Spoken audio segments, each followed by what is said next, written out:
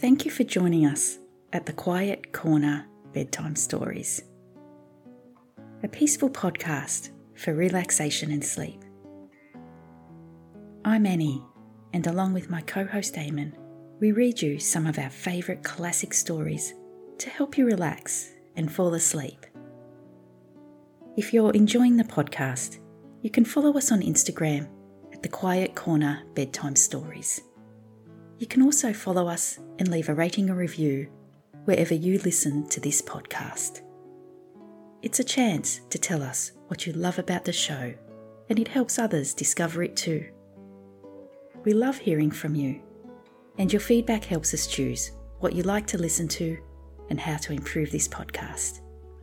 Thank you to all our listeners. Your support is much appreciated.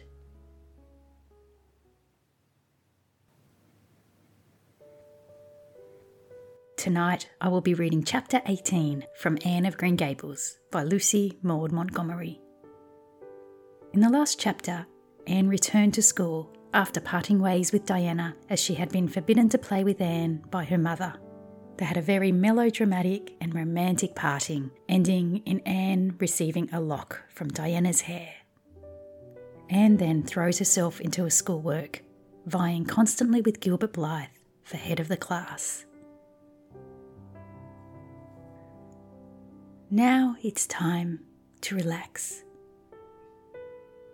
Snuggle up under your favourite blanket. Forget about all your worries from the day as you lie back and listen to tonight's story. Chapter 18. Anne to the rescue. All things great are wound up with all things little.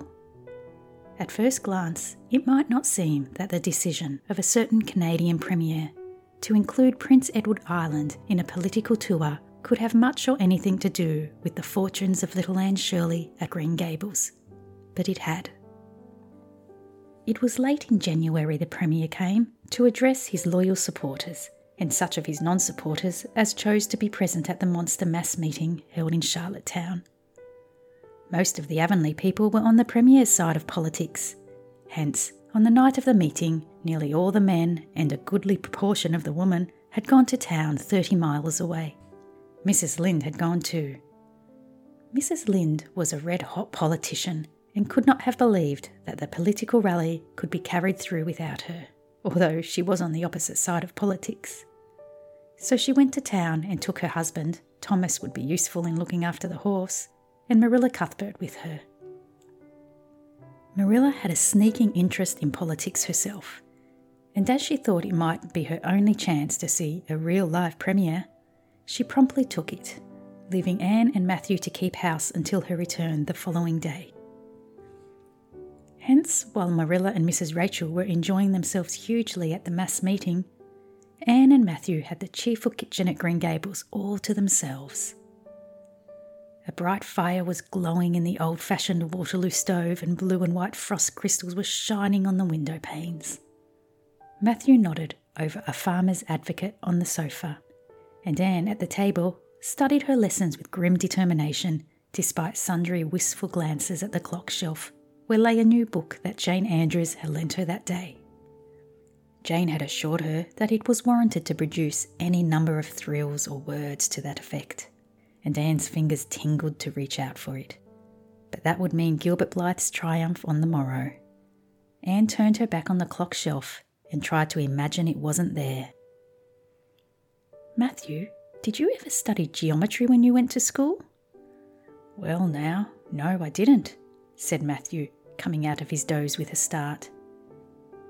I wish you had, sighed Anne, because then you'd be able to sympathise with me.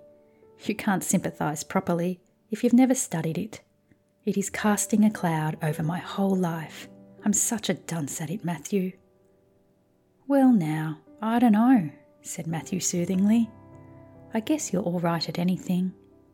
Mr. Phillips told me last week in Blair's store at Carmody that you was the smartest scholar in school and was making rapid progress.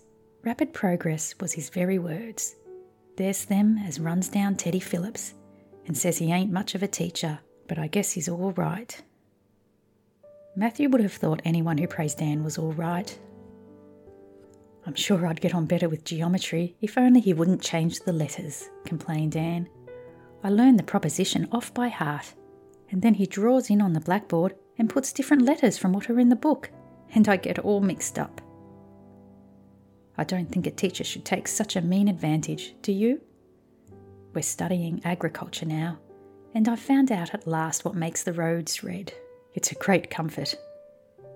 I wonder how Marilla and Mrs. Lynde are enjoying themselves. Mrs. Lynde says Canada is going to the dogs the way things are being run out at Ottawa, and that it's an awful warning to the electors. She says if women were allowed to vote, we would soon see a blessed change. What way do you vote, Matthew? Conservative, said Matthew promptly. To vote Conservative was part of Matthew's religion. Then I'm Conservative too, said Anne decidedly. I'm glad, because some of the boys in school are grits. I guess Mr. Phillips is a grit too, because Prissy Andrews' father is one. And Ruby Gillis says that when a man is courting, he always has to agree with the girl's mother in religion and her father in politics. Is that true, Matthew? Well now, I don't know, said Matthew. Did you ever go courting, Matthew? Well now, no, I don't know as I ever did, said Matthew, who had certainly never thought of such a thing in his whole existence. Anne reflected with her chin in her hands. It must be rather interesting, don't you think, Matthew? Ruby Gillis says when she grows up, she's going to have ever so many bows on the string and have them all crazy about her. But I think that would be too exciting. I'd rather have just one in his right mind. But Ruby Gillis knows a great deal about such matters because she has so many big sisters. And Mrs. Lynde says the Gillis girls have gone off like hotcakes. Mr. Phillip goes up to see Prissy Andrews nearly every evening. He says it is to help her with her lessons. But Miranda Sloane is studying for Queen's too, and I should think she needed help a lot more than Prissy because she's ever so much stupider, but he never goes to help her in the evenings at all. There are a great many things in this world that I can't understand very well, Matthew. Well now, I don't know as I comprehend them all myself, acknowledged Matthew. I suppose I must finish up my lessons. I won't allow myself to open that new book Jane lent me until I'm through. But it's a terrible temptation, Matthew. Even when I turn my back on it, I can see it there just as plain. Jane said she cried herself sick over it. I love a book that makes me cry. But I think I'll carry that book into the sitting room and lock it in the jam closet and give you the key. And you must not give it to me, Matthew, until my lessons are done. Not even if I implore you on my bended knees. It's all very well to say resist temptation, but it's even so much easier to resist if you can't get the key. And then shall I run down to the cellar and get some russets, Matthew? Wouldn't you like some russets? Well now, I don't know but what I would, said Matthew, who never ate russets but knew Anne's weakness for them. Just as Anne emerged triumphantly from the cellar with her plateful of russets, came the sound of flying footsteps on the icy boardwalk outside, and the next moment the kitchen door was flung open and in rushed Diana Barry, white-faced and breathless, with a shawl wrapped hastily around her head. Anne promptly let go of her candle and plate in surprise. The plate, candle, and apples crashed together down the cellar ladder and were found at the bottom embedded in melted grease the next day by Marilla, who gathered them up and thanked mercy the house hadn't been set on fire. "Whatever is the matter, Diana?" cried Anne. "Has your mother relented at last?" "Oh, Anne, do come quick," implored Diana nervously. "Minnie May is awful sick. She's got croup, young Mary Jo says, and father and mother are away to town, and there's nobody to go for the doctor. Minnie May is awful bad, and young Mary Jo doesn't know what to do, and oh, Anne, I'm so scared." Matthew, without a word, reached out for cap and coat, slipped past Diana and away into the darkness of the yard. "He's gone to harness the sorrel mare, to go to Carmody for the doctor," said Anne, who was hurrying on hood and jacket. "I know it as well as if he'd said so. Matthew and I are such kindred spirits, I can read his thoughts without words at all." "I don't believe he'll find the doctor at Carmody," sobbed Diana. "I know that Dr. Blair went to town, and I guess Dr. Spencer would go too.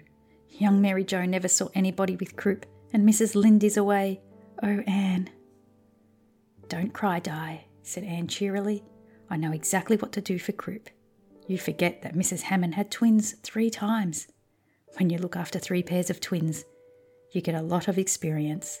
They all had croup regularly. Just wait till I get the ipecac bottle. You might not have any at your house. Come on now." The 2 little girls hastened out hand in hand and hurried through Lover's Lane and across the crusted field beyond, for the snow was too deep to go by the shorter wood way. Anne, although sincerely sorry for Minnie May, was far from being insensible to the romance of the situation and to the sweetness of once more sharing that romance with a kindred spirit. The night was clear and frosty, all ebony of shadow and silver of snowy slope. Big stars were shining over the silent fields. Here and there the dark pointed firs stood up with the snow powdering their branches and the wind whistling through them. Anne thought it was truly delightful to go skimming through all this mystery and loveliness with your bosom friend who had been so long estranged. Minnie May, aged 3, was really very sick. She lay on the kitchen sofa, feverish and restless, while her hoarse breathing could be heard all over the house. Young Mary Jo, a buxom, broad-faced French girl from the creek, whom Mrs. Barry had engaged to stay with the children during her absence, was helpless and bewildered, quite incapable of thinking what to do or doing it if she thought of it. Anne went to work with skill and promptness. "Minnie May has croup all right. She's pretty bad, but I've seen them worse. First, we must have lots of hot water. I declare, Diana, there isn't more than a cupful in the kettle. There, I filled it up. And Mary Jo, you may put some wood in the stove. I don't want to hurt your feelings, but it seems to me you might have thought of this before if you'd had any imagination. Now I'll undress Minnie May and put her to bed, and you try to find some soft flannel cloths, Diana. I'm going to give her a dose of ipecac first of all." Minnie May did not take kindly to the ipecac, but Anne had not brought up 3 pairs of twins for nothing. Down that ipecac went, not only once, but many times during the long, anxious night when the 2 little girls worked patiently over the suffering Minnie May, and young Mary Jo, honestly anxious to do all she could, kept on a roaring fire and heated more water than would have been needed for a hospital of croupy babies. It was 3 o'clock when Matthew came with the doctor, for he had been obliged to go all the way to Spencerville for one. But the pressing need for assistance was past. Minnie May was much better and was sleeping soundly. "I was awfully near giving up in despair," explained Anne. "She got worse and worse, until she was sicker than ever the Hammond twins were, even the last pair. I actually thought she was going to choke to death. I gave her every drop of ipecac in that bottle, and when the last dose went down, I said to myself, not to Diana or young Mary Jo, because I didn't want to worry them any more than they were worried, but I had to say it to myself just to relieve my feelings. This is the last lingering hope, and I fear 'tis a vain one." But in about 3 minutes she coughed up the phlegm and began to get better right away. You must just imagine my relief, Doctor, because I can't express it in words. You know, there are some things that cannot be expressed in words. "Yes, I know," nodded the doctor. He looked at Anne as if he were thinking some things about her that couldn't be expressed in words. Later on, however, he expressed them to Mr. and Mrs. Barry. "That little red-headed girl they have over at Cuthbert's is as smart as they can make 'em. I tell you, she saved that baby's life, for it would have been too late by the time I got here. She seems to have a skill and presence of mind perfectly wonderful in a child of her age. I never saw anything like the eyes of her when she was explaining the case out to me." Anne had gone home in the wonderful white frosted winter morning, heavy-eyed from loss of sleep, but still talking unweariedly to Matthew as they crossed the long white field and walked under the glittering fairy arch of the Lover's Lane maples. "Oh, Matthew, isn't it a wonderful morning? The world looks like something God had just imagined for his own pleasure, doesn't it?"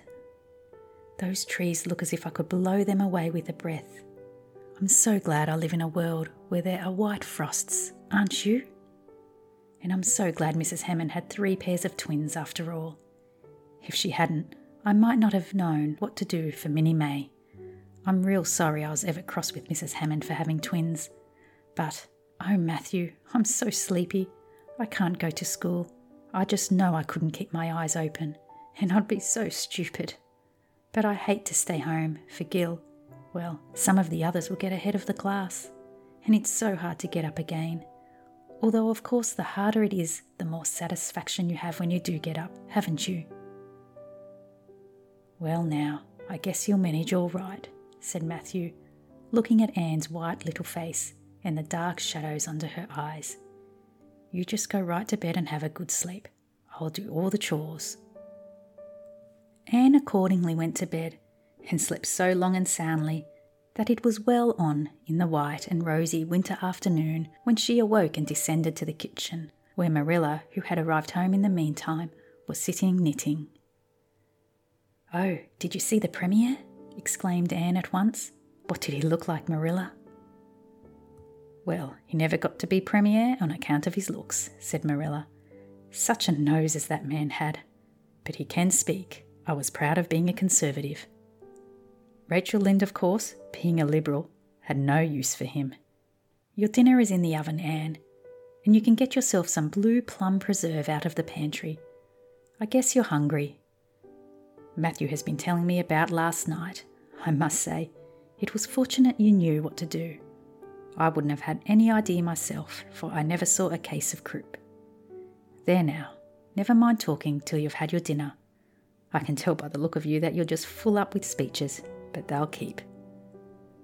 Marilla had something to tell Anne, but she did not tell it just then, for she knew if she did, Anne's consequent excitement would lift her clear out of the region of such material matters as appetite or dinner. Not until Anne had finished her saucer of blue plums did Marilla say, "Mrs. Barry was here this afternoon, Anne. She wanted to see you, but I wouldn't wake you up. She says you saved Minnie May's life, and she is very sorry she acted as she did in that affair of the currant wine. She says she knows you didn't mean to set Diana drunk, and she hopes you'll forgive her and be good friends with Diana again.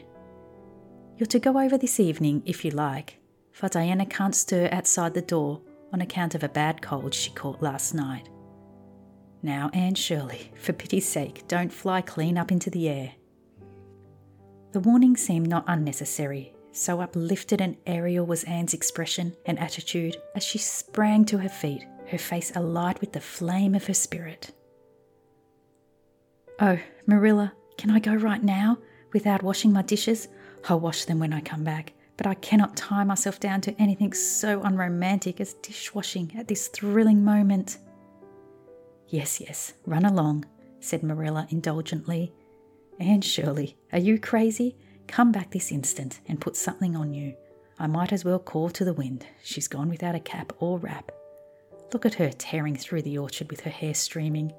It'll be a mercy if she doesn't catch her death of cold."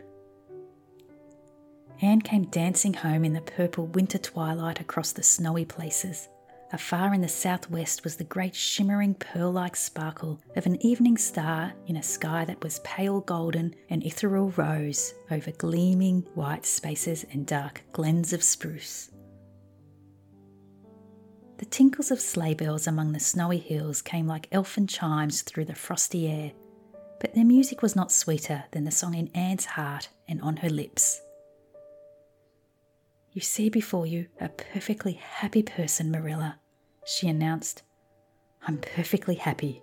Yes, in spite of my red hair. Just at present I have a soul above red hair. Mrs. Barry kissed me and cried and said she was so sorry and she could never repay me. I felt fearfully embarrassed, Marilla, but I just said as politely as I could, 'I have no hard feelings for you, Mrs. Barry. I assure you once for all that I did not mean to intoxicate Diana, and henceforth I shall cover the past with the mantle of oblivion.' That was a pretty dignified way of speaking, wasn't it, Marilla? I felt that I was heaping coals of fire on Mrs. Barry's head. And Diana and I had a lovely afternoon, Diana showed me a new fancy crochet stitch her aunt over at Carmody taught her. Not a soul in Avonlea knows it but us. And we pledged a solemn vow never to reveal it to anyone else. Diana gave me a beautiful card with a wreath of roses on it and a verse of poetry. If you love me as I love you, nothing but death can part us two. And that is true, Marilla.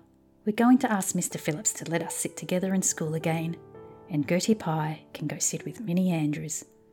We had an elegant tea. Mrs. Barry had the very best china set out. Marilla, just as if I was real company. I can't tell you what a thrill it gave me. Nobody ever used their very best china on my account before. And we had fruitcake and pound cake, and doughnuts and 2 kinds of preserves. And Mrs. Barry asked me if I took tea and said, "Pa, why don't you pass the biscuits to Anne? It must be lovely to be grown up, Marilla, when just being treated as if you were is so nice." "I don't know about that," said Marilla with a brief sigh. "Well, anyway, when I am grown up," said Anne decidedly, "I'm always going to talk to little girls if they were too, and I'll never laugh when they use big words. I know from sorrowful experience how that hurts one's feelings." After tea, Diana and I made taffy. The taffy wasn't very good. I suppose because neither Diana nor I had ever made any before. Diana left me to stir it while she buttered the plates, and I forgot and let it burn. And then when we set it out on the platform to cool, the cat walked over one plate and that had to be thrown away. But the making of it was splendid fun. Then, when I came home, Mrs. Barry asked me to come over as often as I could, and Diana stood at the window and threw kisses to me all the way down to Lover's Lane. I assure you, Marilla, that I feel like praying tonight, and I'm going to think out a special brand new prayer in honour of the occasion.